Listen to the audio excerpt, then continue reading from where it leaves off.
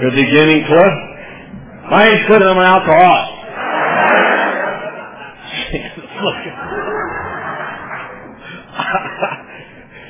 Nobody else. They can do that to anybody else in the world. It was you guys. Pack them in. Okay, now give us some money. What the hell? Jesus. If they did it to normies, they'd lynch them. They'd all our lives, we'd never do anything anybody told us to do. Just the fear of dying is what keeps us doing it now, right? Nobody else would. Oh, you're wonderful. I'm very glad to be here. Right up to this moment, I've had a wonderful time at this. We'll see how it goes from now on. I really enjoyed Garth last night. Brought him all the way here from Winnipeg. They talk funny, don't they? He got 23 years of sobriety. When he gets 25 years, we're going to let him wear a tie.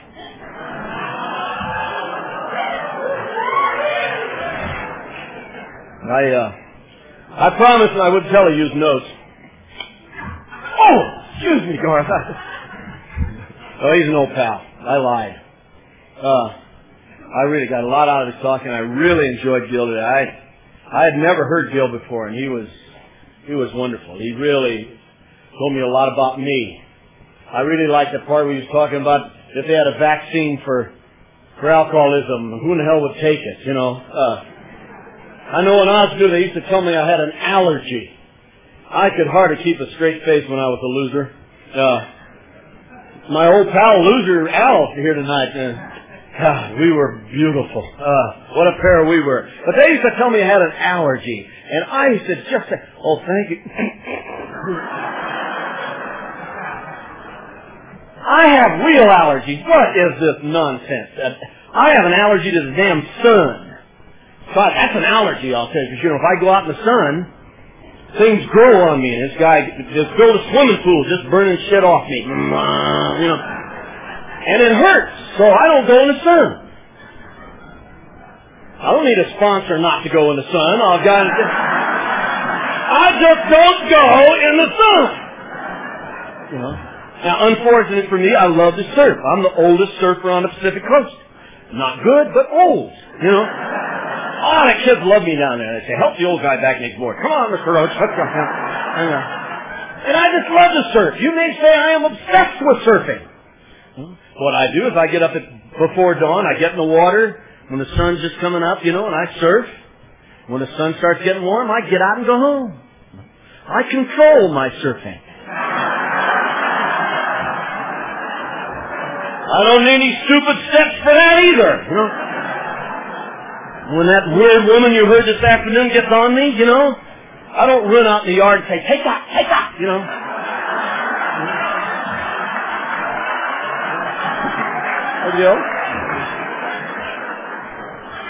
I just call my sponsor and say, yes, you can. So I don't know, it's allergy nonsense, but I remember one night we were having fish up in L.A. and Al can eat fish, boy, and he finished his 7-piece plate, one of the all-you-can-eat, and they're standing around going, and Al said something about he's obsessed with fish. And one of the other guys thought he'd be cute, and he says, well, you can't get a 502 eating fish. And Al didn't even pause. He says, never helped me dance either.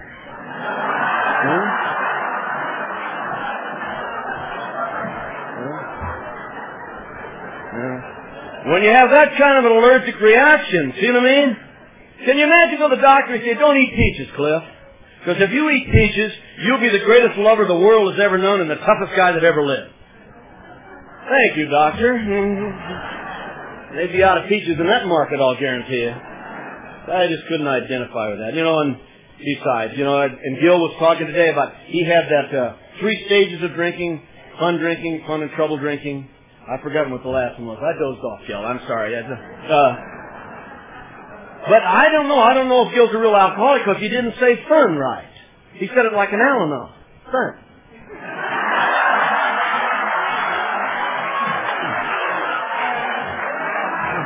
Oh, yeah. We had lots of fun last night, didn't we, Cliff?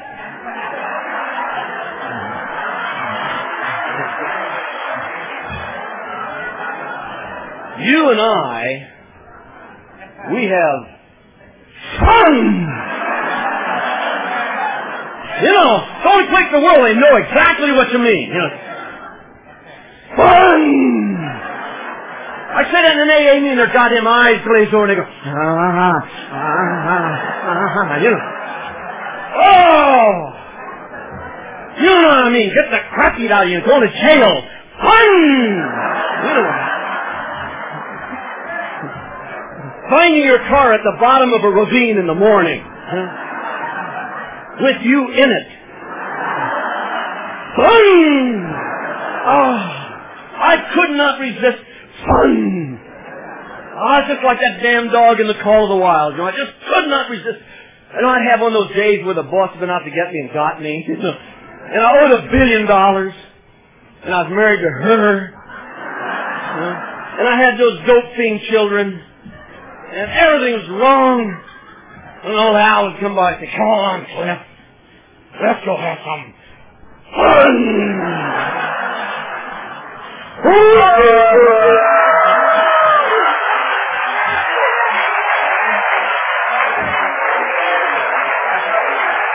Oh,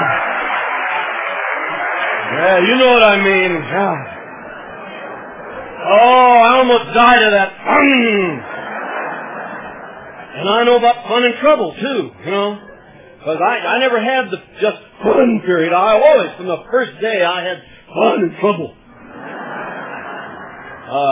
First time I ever drank, I was 15 years old. 4'11", weighed 89 pounds. 12 pounds of that was pimples. And I've gone to this high school dance, and this other little weenie and I gagged down this half a pint of booze. And damn pimples went, and I grew a lot. And I went to that high school dance, and I had fun. Oh, I had a good time that night. There were only 2 girls in the school I could dance with, see, that were small enough. But that night I danced with all of them. You know, come on, baby, let's go. I didn't care where my face was, boy. I just got out there, and away I went, I'll guarantee you, boy. Oh, I had a good time. And the second time I drank was like 3 weeks later. I thought if that quarter of a pint of 10 High would do it for me, that fifth of port wine would be even better. And it was. And I had a blackout. And I woke up the next day and they tell me, much of my life is hearsay from now on. Till I married her and then it became hearsay. You know, she gets up and tells these lies about me this afternoon, and I can't say a word because I don't remember any of that crap. I just have to take her word for it. Oh, yeah, well, that's and that night, these guys told me the next day that we were out by Kern River near Bakersfield there, and I tried to whip every guy out there by this river, and they'd all beat hell out of me. And I tried a couple of the smaller girls, and they whipped me too. You know? And I tried a deputy sheriff, and I went to jail, and I was 15 years old. And I woke up, at least they put me in a cell by myself, and I woke up in jail in the morning sick. Oh, sick. And the guy was rattling the bars. And I thought, oh, I'll never do that again. And I never did. I never drank port wine again as long as I lived. You know? And that's pretty much my drunk-a-log.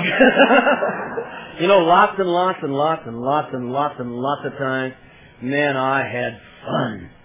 Oh, I love to drink. I like to just get out and get among them. I love singing. I love dancing. I love fighting. Unfortunately, I'm no good at that.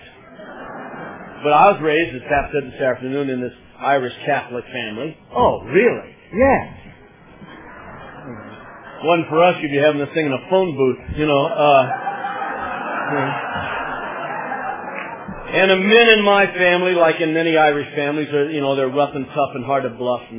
They love to fight, and they're good at it. And my old man was a professional fighter, a leading contender for the middleweight championship of the world. My Uncle Jack used to clean out saloons as a hobby, And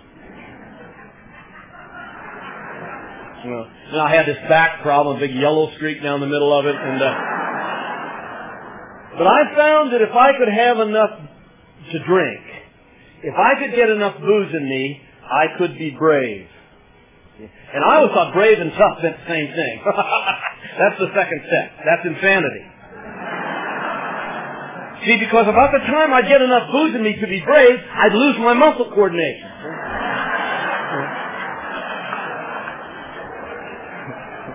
I became one of the great beating takers of all time. I would take legendary beatings. And I was proud of them. And I had trouble with the second step when I got here, that night, that first night, I drank that booze and was at that dance. That's the first night I remember doing this. Remember that? Hey, watch where you go. I bruised several guys' knees that night, Lots of times I had all that fun. Then I have those blackouts. I just hated blackouts. I never wanted to have a blackout. I was just going to have a couple of nips. Where's Jack? A couple of nips. I haven't heard that since my dad died. So I'd have a couple of nips, and then I'd have a couple more nips, and then the nips would get me. And I'd wake up. One time I woke up in Long Beach. That's one of my fondest memories. 4 other guys going down from Bakersfield down to Long Beach one weekend to have fun. And I woke up in this Fleabag hotel in the morning, and I thought I was blind. I had bled face down on this pillow all night, see, and it dried. So when I come up, the pillow came with me, see? And I smothered in there, Jesus, I was in a panic. So this other guy and I, there was a sink in the corner. We threw water on it. So I almost drowned then, I finally got it kind of wet. Peeled it off. And there's a mirror on this dresser. I'll never forget. I said, put the pillow back. Oh, that looked like Quasimodo. I'll never forget the guys I was with, though. They said, you were great, Roach. They said, you got up 19 times. That's the kind of friends I had my whole life, and that was my pattern of drinking. That's the way I drank. And I never understood when I was 15 and I swallowed that 10 high and it hit bottom. As Clancy said, went boom. I crossed the line into alcoholism. I have never been a social drinker. I don't know what they are, really. I'm married to one. She and Sarah over there. I was with them one time driving Pat up to talk somewhere on 5 Al-Anons and me. She'll get a tick when I talk about that. And we stopped for dinner. And the waiter comes over and says, would you like a cocktail before dinner? You should have watched that. It was decision time. Do you want one? Well, I don't care. I'll have one if you have one. How about you? Do you want one? I don't know. What the hell's going on here?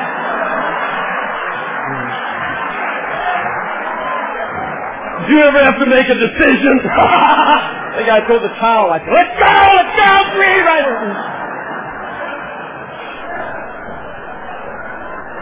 So they asked this one down here. She said, do you have kumquat daiquiri? And this waiter says, no, we don't have any of those. She said, well, never mind. No, I didn't let that go by. I said, Sarah, will you look behind the goddamn bar? I got this $500 back there. What the heck? Yelling. Remember that? He's doing it. Don't you think you had a few too many? I should say, no, you had a few too few.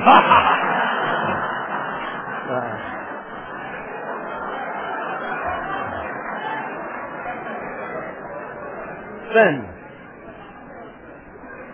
So anyway, I met Pat when we were in college. If any of you were here this afternoon, a lot of you were here this afternoon, and we fell in love and entered this 20-year suicide pact. And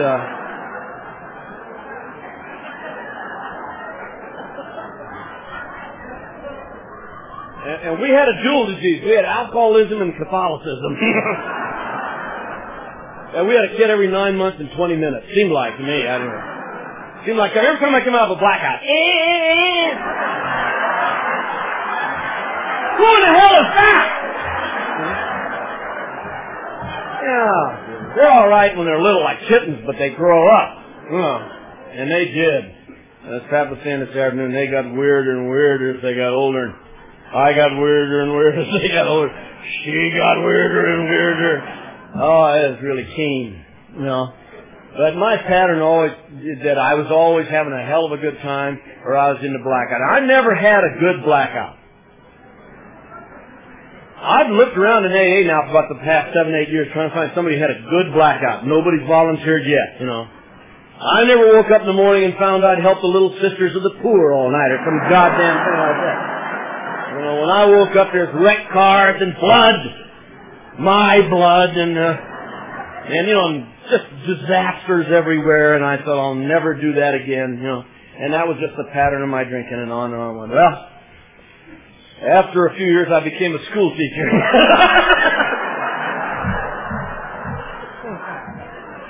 This is a guy who bites bartenders in the face.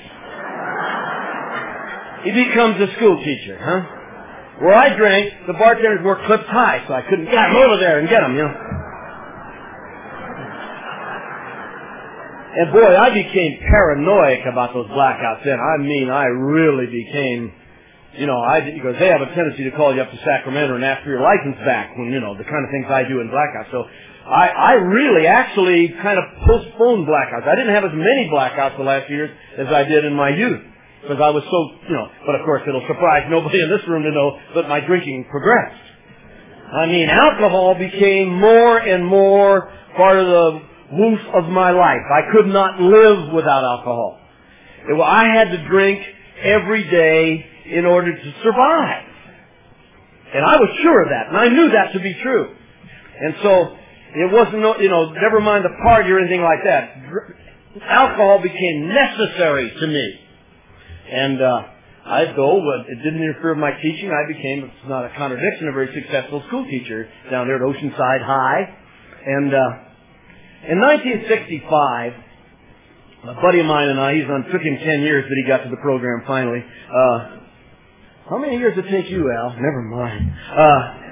But this buddy of mine and I, we had this brilliant idea of having a surfboard shop down at the beach in the summer. We'd make $1 million. We wouldn't have to school teach anymore. And we had the first 3 years I called it Manteca. You have to drink the Manteca. That's all there is to it. But you know, when I moved to Oceanside by the beautiful sea, well, you'd think it wouldn't need to drink as much there. But anyway, we got this brilliant idea of having a surfboard shop where we wouldn't have to be school teachers anymore. So we did. A guy donated us this building right on the beach. I mean, sitting there at the end of the Strand. The building had been abandoned, so we painted it and fixed it up, put windows in it, and got a refrigerator.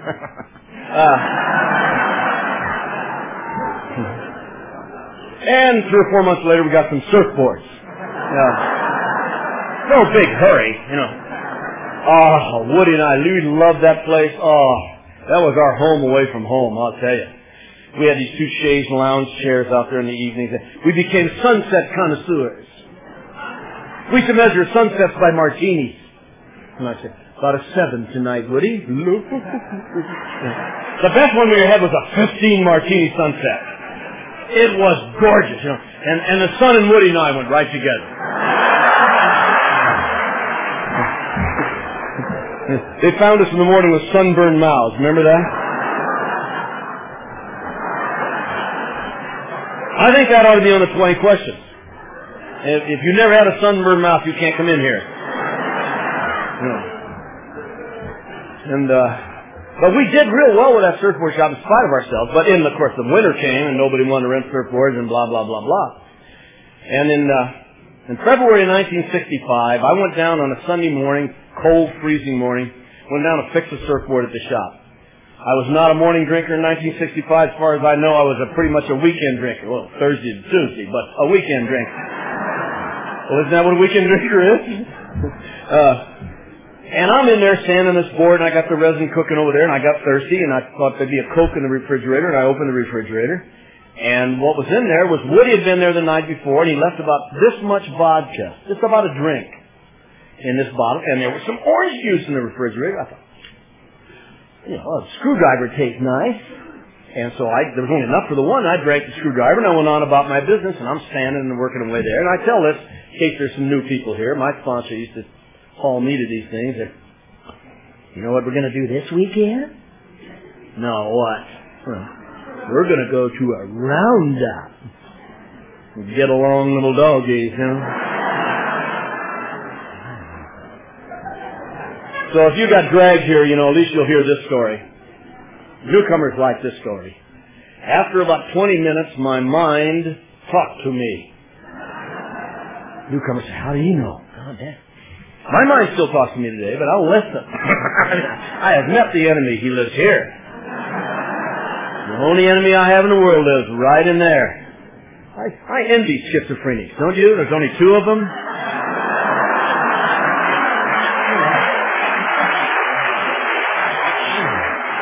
Two guys, you could just have a nice conversation, or one of them could say, shut up, But when you got 12 of them all talking at once, But boy, I remember that voice that morning. My head said, Cliff, that was a filthy trick.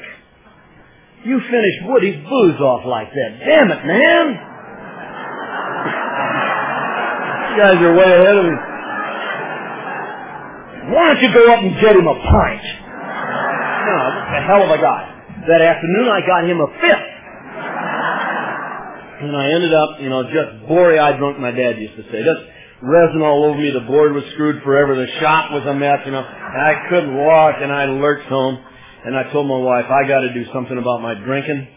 I'm getting drunk when I don't even mean to.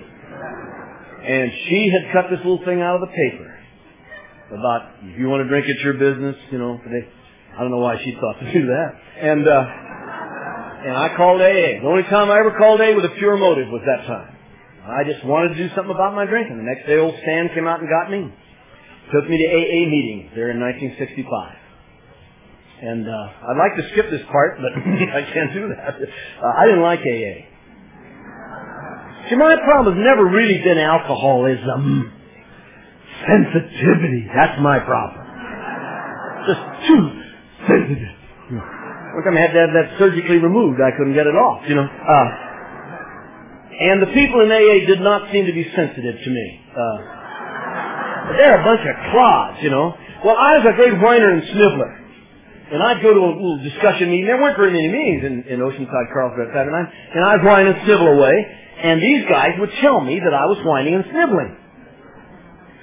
Well, that ticked me off. So I would cut them off. I wouldn't go to that meeting anymore. I'd punish them.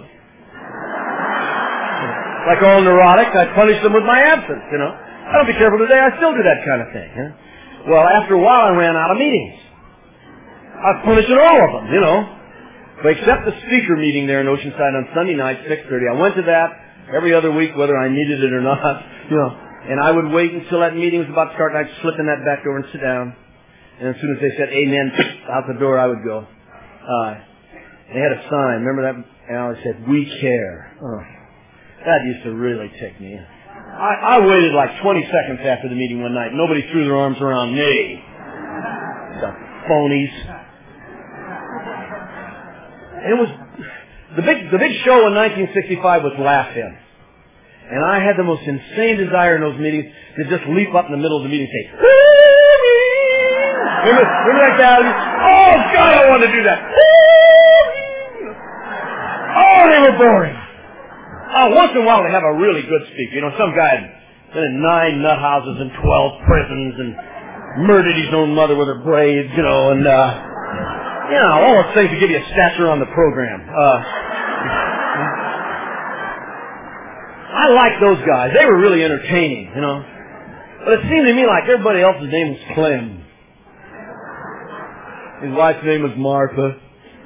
And they'd just been out of the bib overalls about an hour and a half,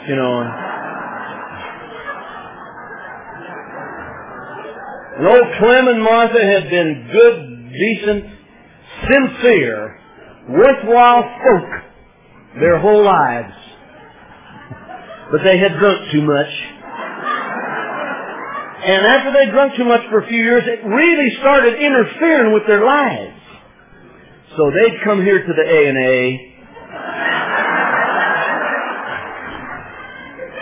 and return to being good, decent, worthwhile folk again.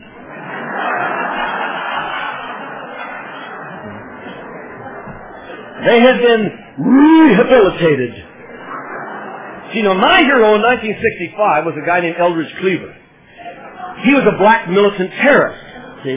That's my politics in 1965. Blow it up or burn it down. I didn't give a shit which, you know.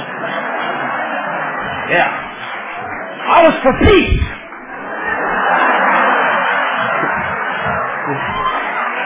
And if you weren't for peace, I'd kill you.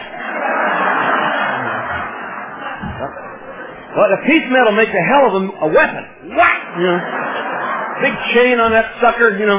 And I'd go down to hear Eldridge give one of his famous talks down in San Diego, and he was talking about the prison system in California. This was a couple of months before I came to AA, and he was talking about how they're always trying to rehabilitate him. He says, you know what they've never known? He had never been rehabilitated. You don't rehabilitate somebody who's never been rehabilitated. That's how I felt in Alcoholics Anonymous. Now, I don't know what kind of drunk you were, but I have always been crazy. I was crazy long before I can remember a little bits and snatches of my life when I was 4 years old.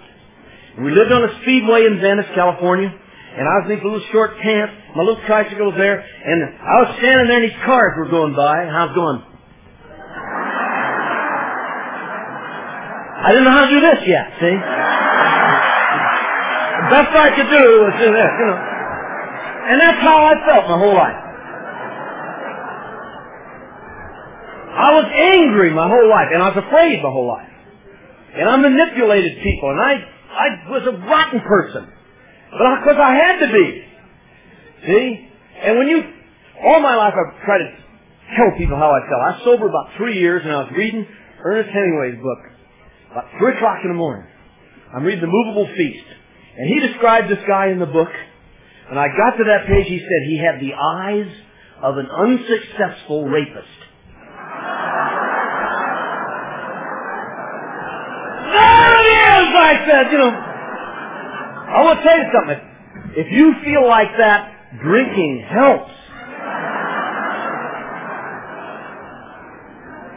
And they wanted, you know, in my drinking, I don't know about yours, no matter how bad my drinking was, after I drank about 40 minutes, I had 8 minutes that were glorious. Even that last couple of rotten years, I had 8 minutes where it was just, I wasn't angry, and I wasn't afraid, and every muscle in my body was relaxed, and I loved God, and I loved the world, and everything was swell. Right after that, you know. But see, in my life, if you would have walked up to me in the street and said, what's serenity?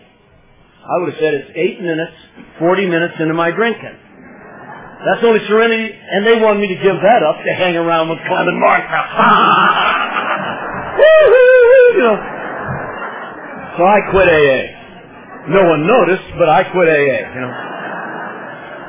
Al had quit a couple years, and Al and I leapfrogged for years. He had 10 years of slipping, and I only had 5, but mine was quality slipping.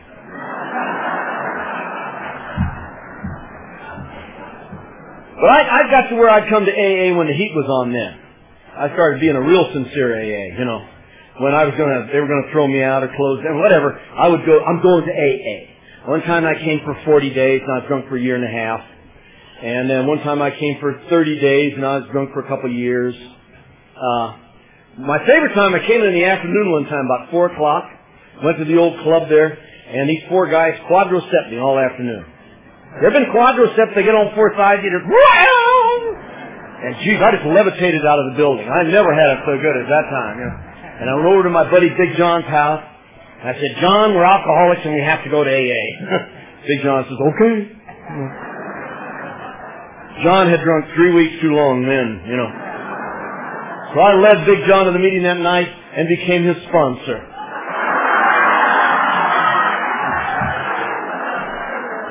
And the next day we both got drunk. On and on and on and on and on and on. And You know, when Garth was talking about last night, you were talking about, you take a drink and then you just go. My sponsor's that way. My sponsor can drink or he can live. Like work and things like that. When my sponsor would take a beer at lunchtime, you wouldn't see him for 3 or 4 years.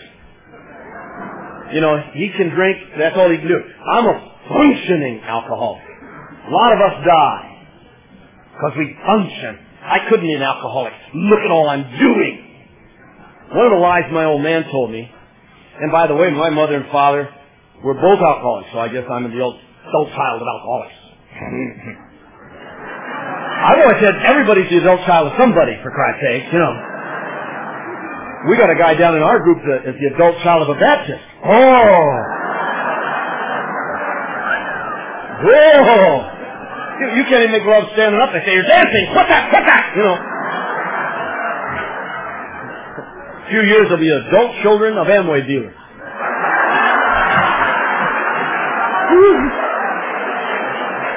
And just compulsively draw circles their whole lives.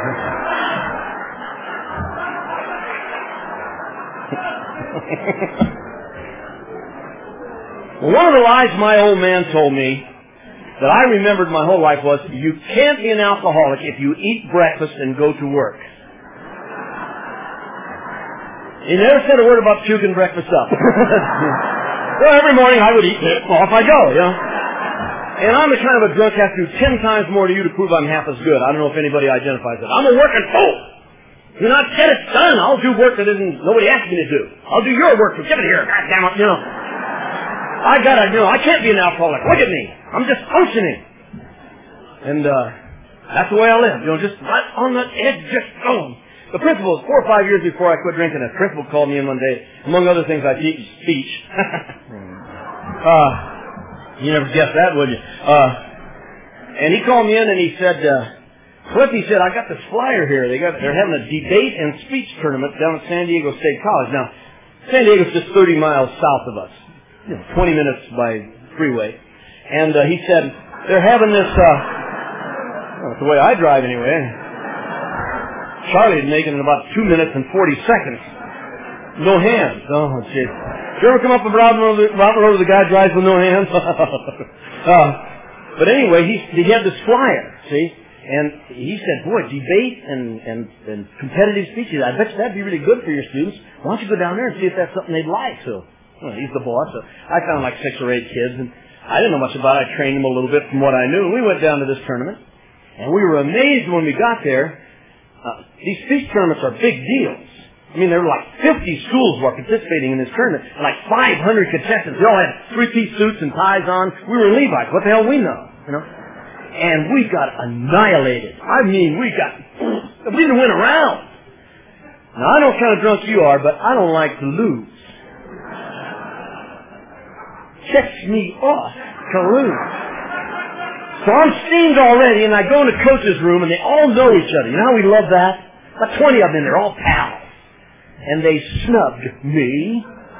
It seemed to me, anyway, so I hung around all day so they could snub me longer. You know how we are. And one guy really pissed me off. He had a lot of hair. That bothered me right away. It was one of those gray names, not a hair out of place. Just gorgeous. Steel gray, had about a $700 suit on. The other coaches did this when they went in front of him. And kind of the Bruce of And anyway, all of a sudden, about 2 in the afternoon, this clown turns to me, and he said, "Where are you from?" And God, I was grateful to be spoken to. I said, "Oceanside." He said, "Oh. Where's that?" 30 miles up the continent. Sucker gave me a resentment. I don't mean a resentment. I don't think a day went by the next 4 or 5 years where I didn't think of that sucker. I went back to the high school. I went through the IQ files of the school. I found the 50 smartest kids in the school. I stopped the kid and I'll say, "You're a debater." I said, "I don't want to debate. I didn't ask you that. Get your butt in the room." And they went. Other teachers went home at 4, 4:30. I'm there 9:30, 10 o'clock. Every night. 2 kids every half hour. It's screaming and ranting and raving, cursing, yelling, cussing! Some reporter wanted to ask this kid of mine, what he said, what's the secret of your coach's success? The kid said, terror. And he wasn't lying. Hey, do you know how much work that is? Oh man, that'll get you tense when you do that. That makes the nerves hang out the ends of your fingers about this far, you know. Your goddamn brain gets too big for your head and your chest is broken you. You gotta drink when you do that. But I don't touch it all day. I don't know what kind of drunk you are, but I don't have to drink all day. Especially if I don't eat. You don't eat, and you don't do it, you just drink. And you half a pint lying in the glove compartment all day. You know, whatever Thrifty had in the basket that week. That was there, you know. Warm vodka, right? All of us went out on warm vodka or wine. And that bottle would just lie there in that glove compartment all day. I said, go get him, Smith, baby. I'm waiting, darling. I'd finish with that last kid in the evening, you know, and I'd get out and get in that car and I'd smoke those big cigars in those days, and I'd light that cigar and I'd open up that cheap vodka. And I just always drank half of it, just... God, is there anything in the world like that cheap vodka? This greasy stuff just slides down there and does its magic. I don't know, but it made me well. It put me back, that nerves go back up in the fingers, you know. All the muscles, I'd sit there in the darkness while that booze went to work for me. You took all the psychiatrists end to end around the world. Couldn't do me 1/10 the good of a quarter of a pint of warm vodka. And I'd smoke that cigar and I'd say, God damn, you're a good coach.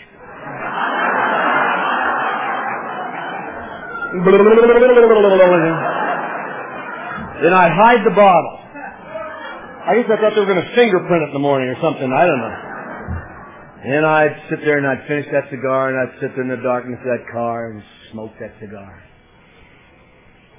And think about that gray-haired son of a bitch down in San Diego.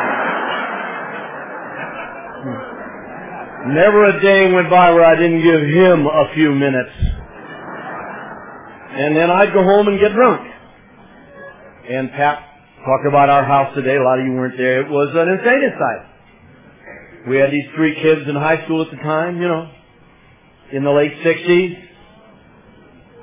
Oldest son was working his way through high school as a hashish salesman.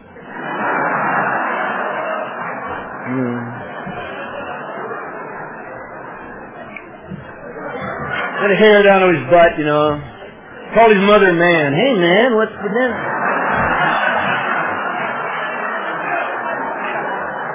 Took that goddamn LSD. They're strange, those guys, you know. You'd be right in the middle of a sentence, you'd see those lights. You'd say, what was that?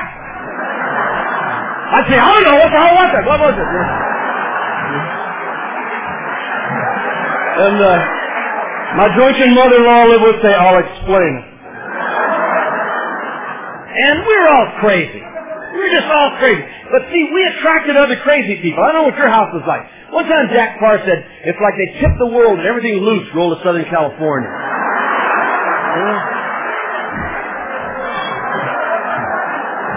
It was like you tipped Southern California, everything loose rolled to my house, you know. Oh, strange people. A lot of people, I didn't even know what they were doing there, you know. They didn't know what I was doing there either. Oh, it's just this nut house. It was crazy. And we were all sick people. But I built that feet team. And in a couple of years, we won one of those speech tournaments. But I didn't say anything to the gray-haired guy. It wasn't time yet. I know when it's time. The next year, I think there were 12 or 13 tournaments. I can't remember which, but my team won all 12. But I can wait. I think revenge is better than Christmas, don't you?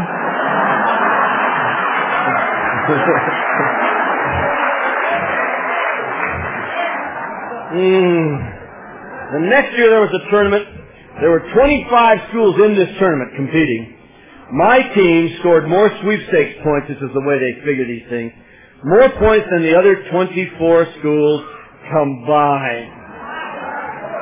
Then I went up to that gray-haired cretin and I put my nose right against his and I said, do you know where Oceanside is now?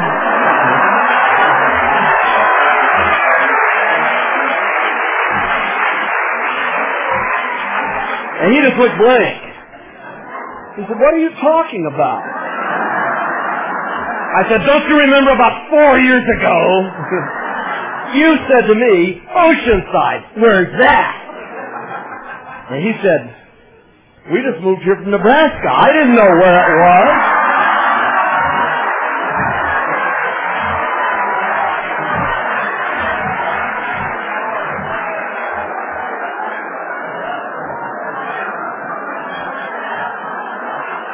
That's the story of my life. I could have just told you that goddamn story and took care of it, you know? 4 years. This guy's in his bed in San Diego every night. And I'm up in Oceanside. Get you, son of a bitch! He didn't have the foggiest idea. No, he's just going through life. He had no idea the vodka I drank at him. And you know, my anger will do the same thing for me today. You know, that I always thought Cliff was here and the universe went around. And sometimes it didn't do it right. So I got mad. Oh, I'm still on the freeway, I'm still that way. You see that son of a... He came over... And she said, they all got up this morning and said, let's go out on the freeway and get Cliff.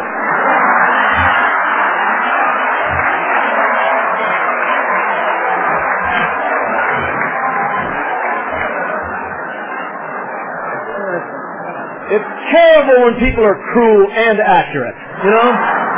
That's an awful gift. Al-Anon gives you that. Anyway, right after that, and if you're here in Hurtat today, we had one of our main events, and the neighbors would come to miss so much. And I threatened again to move out. Everybody said, yeah, go for it, baby! Go! And so I moved out down to the beach where I wanted to live anyway.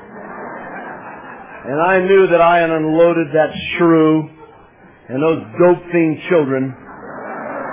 I could drink like a gentleman again. And it didn't work out that way. You'd be surprised to find out, I'm sure. I was drunk all the time. I was God, my life was going down the tubes, and it was going to happen to me. One afternoon, I came out of school, and I hadn't had a drink. And I went by the house for harangue Pat about money, I think. And my son Dave, the hashish salesman, was kind of bobbing in the background there. And I did something really stupid. Dave, and I said, Dave, what's it like not to have your old man around the house? And he looked me right in the eye and he said, it's beautiful. And I told you, I'm sensitive. You hurt my feelings. And I went back to that dump on the beach and I ran and raved and screamed and hollered. But I did not take a drink that afternoon. And I think that's significant. It's been a long time since I hadn't drank that afternoon, you know. And I went out and sat on the screen porch, and I watched the ocean the rest of that afternoon and into the evening. And it was winter, so the sun went down very early. It was the most beautiful sunset I've ever seen in my life. One of those where the sky and the water and the wet sand are all that magenta color. And I sat there, and that's about the time that the sun went down into the water. I had what I assume you had, or you wouldn't be here with me tonight. I had that moment of clarity that our book talks about. I just saw Cliff. And I saw what I had become. You know, I told you earlier, I never liked myself my whole life. I despised myself my whole life. But I had maybe 3 things about myself that I had respect for. And it came to me that evening that I had traded those 3 things, or 4 things, whatever they were, for the privilege of drinking alcohol. And I didn't like what was left. The only thing left at Cliff was the animal. And I went in the bedroom and I had his old sea bag. I dug through there and I got out the big book of Alcoholics Anonymous, which I had thrown in there when I moved. I had read it on one of my travels through the program, and being an English teacher, I thought it was poorly written. I read a lot better this time. And I read the big book of Alcoholics Anonymous for 3 days and 3 nights. I slept a little bit. I ate some. Called in sick. Didn't go to work. I just read the big book, all the stories, cover to cover. I especially loved the story of the professor and the paradox. It was in the 2nd edition, another egotistical school teacher. You know. And on the 3rd time through the book, it was 3 o'clock in the morning, on the 13th of January, 1970, and I came to page 63 again, and I came to that prayer on page 63, which is step 3. And in my befuddled, confused state, it just seemed like it would be a good idea if I would just kneel down on that filthy, dumped linoleum floor on that joint on the beach, if I would just read that prayer out loud to myself. And that's what I did. I read, God, I offer myself to Thee to build with me and to do with me as You will.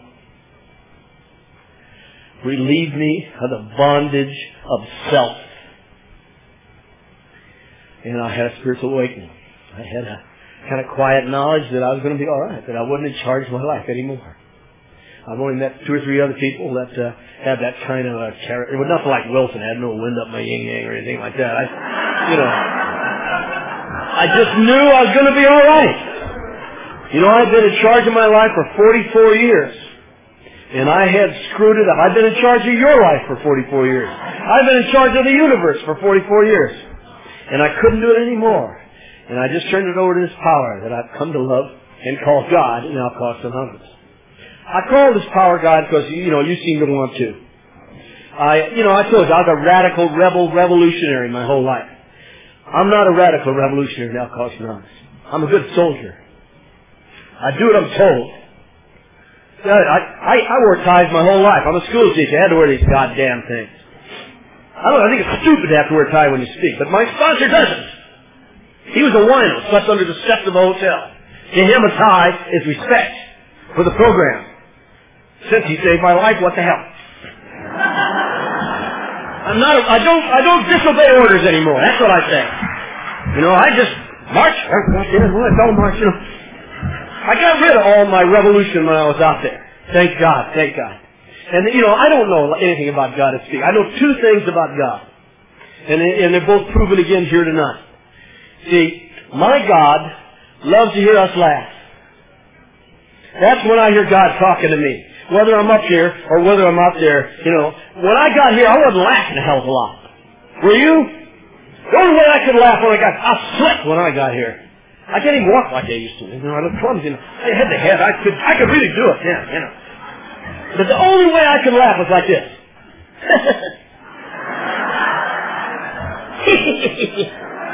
That's if you fell down and got hurt.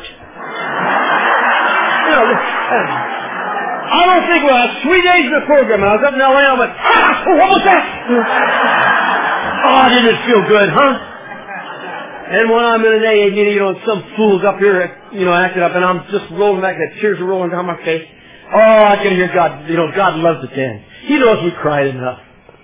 He knows we've hurt enough people when we didn't want to hurt people, and we kept hurting them over and over and over. He knows we cry all our lives. He loves to hear us laugh. I know that. And the other thing I know about God is that He's an Alcoholics Anonymous. I know that. Because, I can see right down here. And if you're new, this is going to be corny. I used to be slick, remember, but I'm corny now. I live longer and better that way. See, I can see the eyes down here. I see God in the eyes of the sober members of Alcoholics Anonymous every day of my life. I see God at work. I don't mean I think I see God. I see God shining back at me and in my own face in the glass. See, I'm a good 12-stepper. I like to go to a dirty, filthy place and find a dirty, filthy man. You know what I do when I get there? The first thing I do is I get down and look in his eyes. You know what I see? I see what my eyes looked like when I was 4 years old. I saw what my eyes looked like my whole life. Lack of power was my dilemma. I like the looks in my eyes today. And I've taken those guys to a meeting, get them cleaned up, get them to a meeting, go to a coffee shop after the meeting, look across the table, and lots and lots and lots of times the power is in his eyes that night. And I know guys sober almost 18 years, and 16 and 15 and 12 and 9 and 3 months. And I got to see the light come on in their eyes. And I can't live without that. That's the power of God in my life. And I'm going to tell you something. I see that same God in the eyes of the working members of Al-Anon too. I'm not talking about somebody who's married to an alcoholic. I'm talking about somebody who lives the Al-Anon program. I see that same God looking back. I sort of see it in that lady's eyes. And I don't get very far away from AA because that's my source of spiritual help. When I hear people say, I don't understand the spiritual part of this program, so go get one. Go get one and watch the light come on. I sponsor a guy who was a dope dealer, a murderer, and I went and got Lanny. He had a gun in his boot and a knife in this one. I was nice to him, I'll tell you. Can I open the door for you, Lanny? You know. And he has these blue eyes. You know, it's kind of real light blue. And down in the middle, there was this red skull and crossbones going. Complete, insane, killer eyes. He's sober going on 6 years now. Now he's a contractor. He comes over a couple of months ago. He's pissing and moaning because the bank wasn't fast enough with the $300,000 loan. If you're talking to me, the only reason you ever went in the bank was to stick out, you son of a bitch, you know. You're telling me about $300,000. I'm a school teacher. And then we laughed. You know, one of us got sick laughing, thinking about it. But when he was a year and a half sober, he came over to the house in an utter panic. Completely terrified. He bought a new pickup truck and he was going out to work as a carpenter. And he had one of those big mirrors in the pickup truck, and he looked up and he didn't know whose eyes it was. He didn't know his own eyes. He said, well, is that me? That's the God in the program of Alcoholics Anonymous. I love to look in Lanny's eyes today and remember what was there. And then hundreds and hundreds of other guys. Now, if you're new and you don't believe me and it sounds real corny, just do this for me. You just hang around here long enough till somebody you know who's been sober like a year or more, and they drink again. Then you go look in their eyes. You know, and if the absence of the power doesn't convince you, I don't know what will. I've seen that happen a lot of times too. I never want to see that look in my eyes again. Anyway, time flies when you're having fun. Speak for yourself, Roach. I went over to this Bill Blake's house. A lot of people in this room know him. He's a taper. Little electrician there in Oceanside, little rat. And I went knocking on Bill's door. You know, I've got a 5-year loser in and out of the program of Alcoholics Anonymous. I mean a real arrogant, jerk loser. I always pointed out your deficiencies while I was here, you know. Not as bad as Al, but, you know, he was ridiculous. I got to tell about the time you got drunk because you moved and I didn't know where you were. Al was my ticket to service in Alcoholics Anonymous. I mean, if it wasn't for Al, I would have never learned about service. Because when I was new, I had nervous breakdowns. Well, I was married to her. And she hadn't gone to Al-Anon yet, and I had all these kids, you know, and out the window and all this stuff, you know. And I had terrible troubles, all with $1 billion, and I'd go to my sponsor and I'd say, and he'd listen all the way through. A.A. Dodo Bird. And when I got all through, he said, why don't you go get Al and take him to the meeting?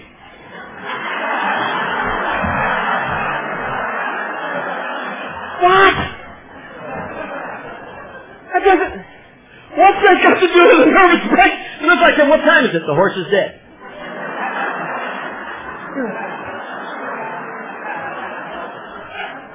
So I'd go get Al. Oh, you had to know Al then. He's the biggest jerk and loser.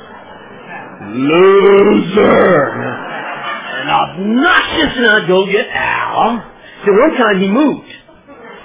And I went to his old house, and I didn't show up at his new house. He hadn't told me. So he got drunk. He punished me. He's drunk for 6 months now. He almost killed me with his punishment. You know. So I'd go get Al, and I'd drive him to the meeting, listen to his BS all the way, blah, blah, blah, blah.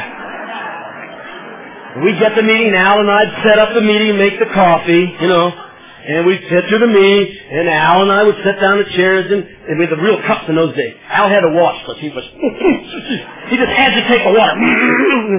I could drive, see, I was cool. And then I'd drive Al home. Blah, blah, blah, blah, blah. And I'd open the door and I'd let Al out. And I'd close the door. And I'd feel better.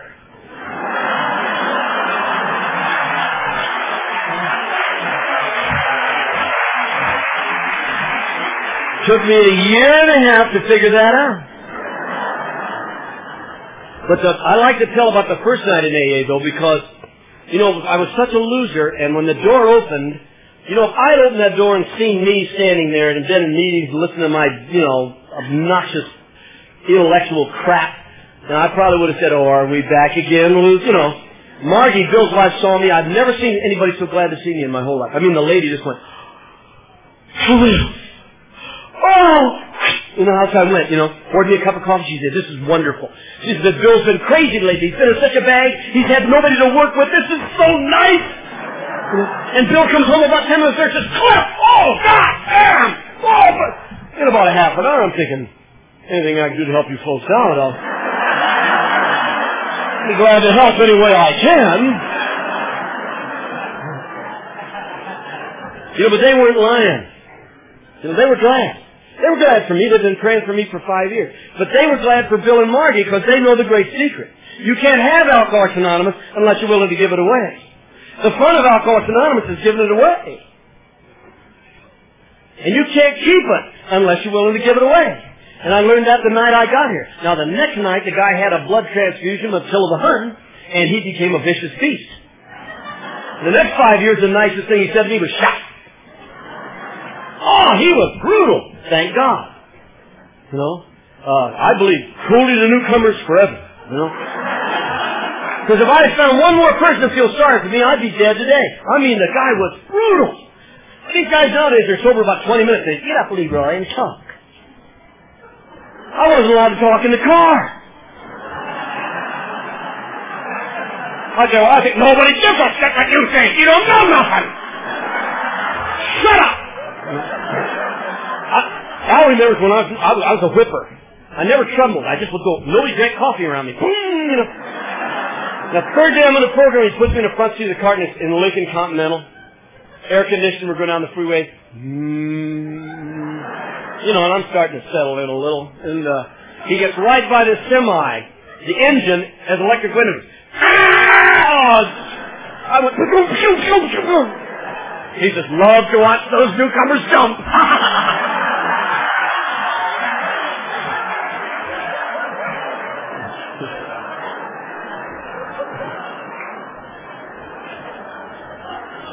The only other person who was ever cooler than me was when Al finally said, he was even worse to you. I used to love it. Like when you're a little kid, you see your brother get a spanking, you go.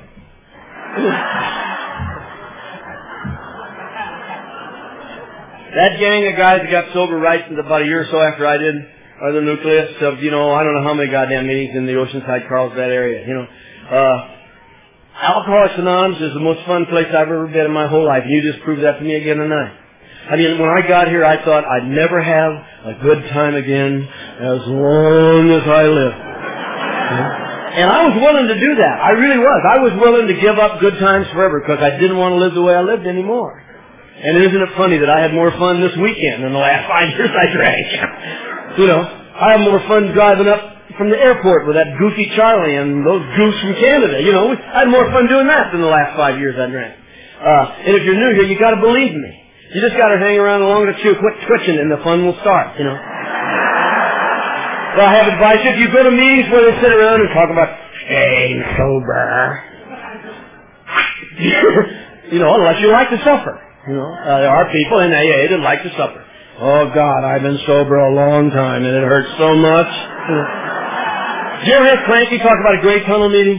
Oh, I love the first time he did it, I almost died.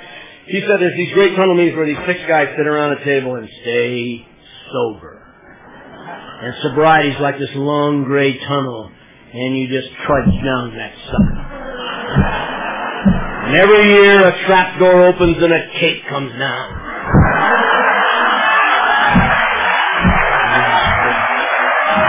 You get to those too,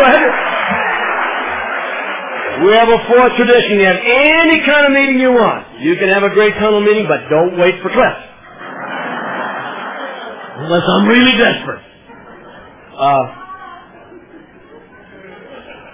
I heard Clancy talking when I was new, and he convinced me about the steps of Alcoholics Anonymous. And then a couple nights later, I told my sponsor that I was sensitive.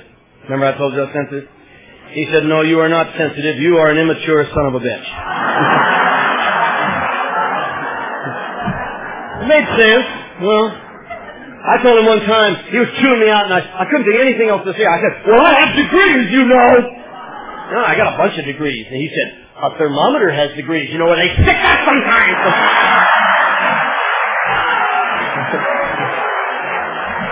I hardly ever mention my degrees to him anymore.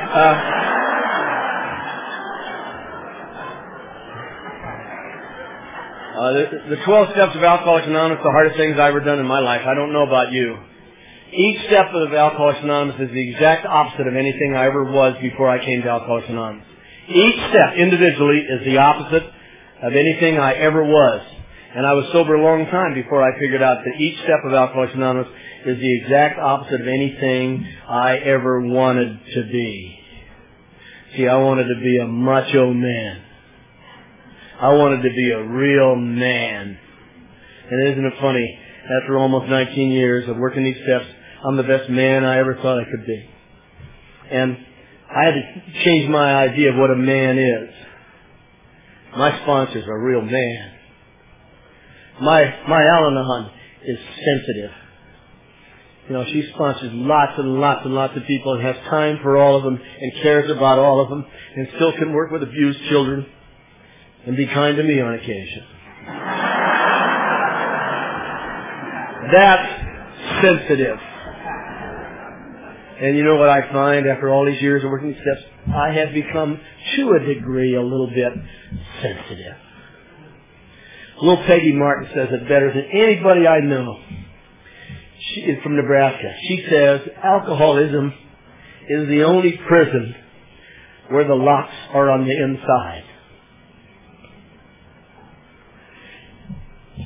And I was given 12 steps, 12 keys to let myself out.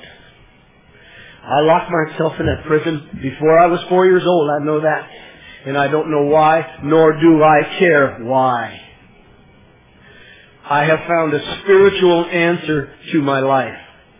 I believe God will come to anybody in the world who calls out to Him, who needs Him enough. But I believe that God, through Bill Wilson and the early pioneers, created a program so that people like Cliff could stay sober and, much more importantly than that, learn to live in the world comfortably. I live most of my life today comfortably. And I told you what I was like my whole life. You can't do that. Psychiatry will tell you, you cannot get from here, from there, except with a spiritual answer. So if you're new, you're going to have to take my word for it. That a sick nut like me walks around loose in the world most of the time in this skin, comfortably. And I will tell you something else. Sometimes I live for like 2 or 3 weeks at a time, joyfully. I find a way to screw it up shortly, but I don't know about you, but it's the first 30 seconds in the morning. If I don't get anything else from Alcoholics Anonymous but that's enough. Because I don't know what you were like, but when I first 30 seconds in the morning of my life were terror. When I was 4 years old and ever after. Of course, I had a heart attack in April, so I'm kind of delighted to wake up any morning now, I'm fine now. That's not funny. Oh, that's not funny. Those kids turned out, Pat talked a lot about the kids today. She talked about Jan, our middle daughter now. My birthday's on January 13th, and I'll be 19, and hers is on the 7th, and she'll be a year. And I'm going to give her cake, and she's going to give me mine. Okay?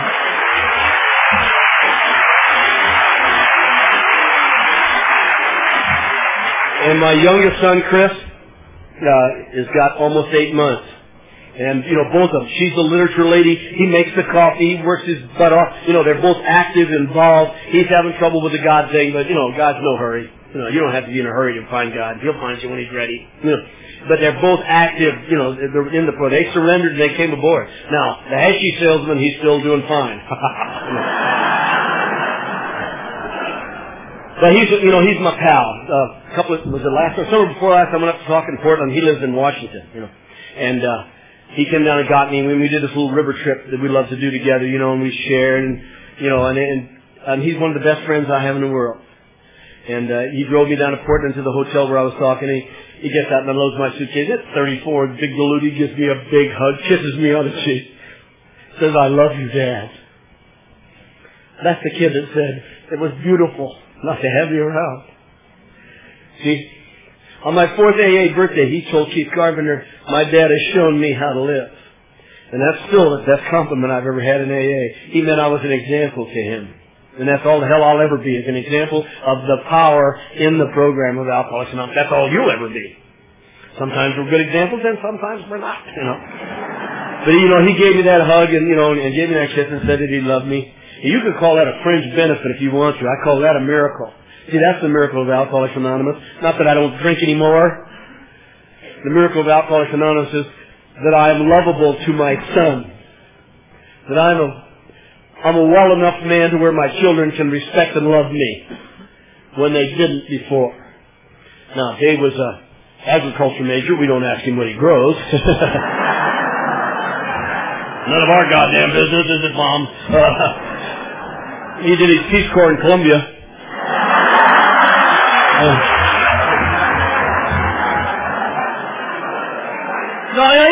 He works on this huge farm up there in Washington. They grow herbal stuff. Herbal teas. That's what he said. Yeah, this stuff, you chew the root of this one, Dad. That'll really help you. Get the hell away from me. Selling drugs, I'm Cliff Roach and I'm an alcoholic, and that means I can never take another drink again as long as I live. Because if I take another drink, if I take one drink, I have to go back to being the animal I was almost 19 years ago. And I believe that because I've had Al demonstrated it and I demonstrated it. And we've seen a lot of people demonstrate it since we stopped demonstrating. I never want to go back to being what I was before. But when I say I'm Cliff Roach, I'm an alcoholic, that means I'm an immature son of a bitch. And I need the steps and the sponsor and the people and the meetings and the program and the laughter, but especially the steps, so that I can decrease that level of immaturity so that I can learn to live in the world comfortably. And when I say I'm Cliff Roach and I'm an alcoholic, I got a lot bigger meaning than the other two. I mean, I'm a member of the Fellowship of Alcoholics Anonymous, and I'm proud of that. That's the best thing that ever happened to me in my whole life. I'm grateful for every drink I ever took, every bartender I ever bit. Because it got me here, where I believe a divine power gave me the tools to learn how to live and be happy. I have to read these sociologists in my work. Oh, I love sociologists. They're stranger than us. Their favorite word is alienation. You ever read sociologists? They always italicize that word. They never just write it. They say, that's what's wrong with Western civilization. We are alienated from each other. What they're trying to say is that there's no sense of community left anymore in Western civilization. There's no place where a person fits, huh? Every time I read one of those clowns, I used to think, why don't you drink a little more? You drink as much as I drank, you'll find a place where you fit and where you belong. I don't know what you were like, but I never fit anywhere I ever was. And I fit everywhere I am in Alcoholics Anonymous. In the Yosemite Valley, I belong in this room. And it doesn't matter if you think so or not. It's in here. I love you unconditionally, and I know you love me the same way, because we have to. And now because we want to. I don't know if my nonsense did anybody any good. I didn't come up here to save anybody. I come up here to save this. I don't know, except for Al, maybe. I don't think there's anybody in this room that really needs me. But I want to tell you one thing for sure. I sure as hell need you.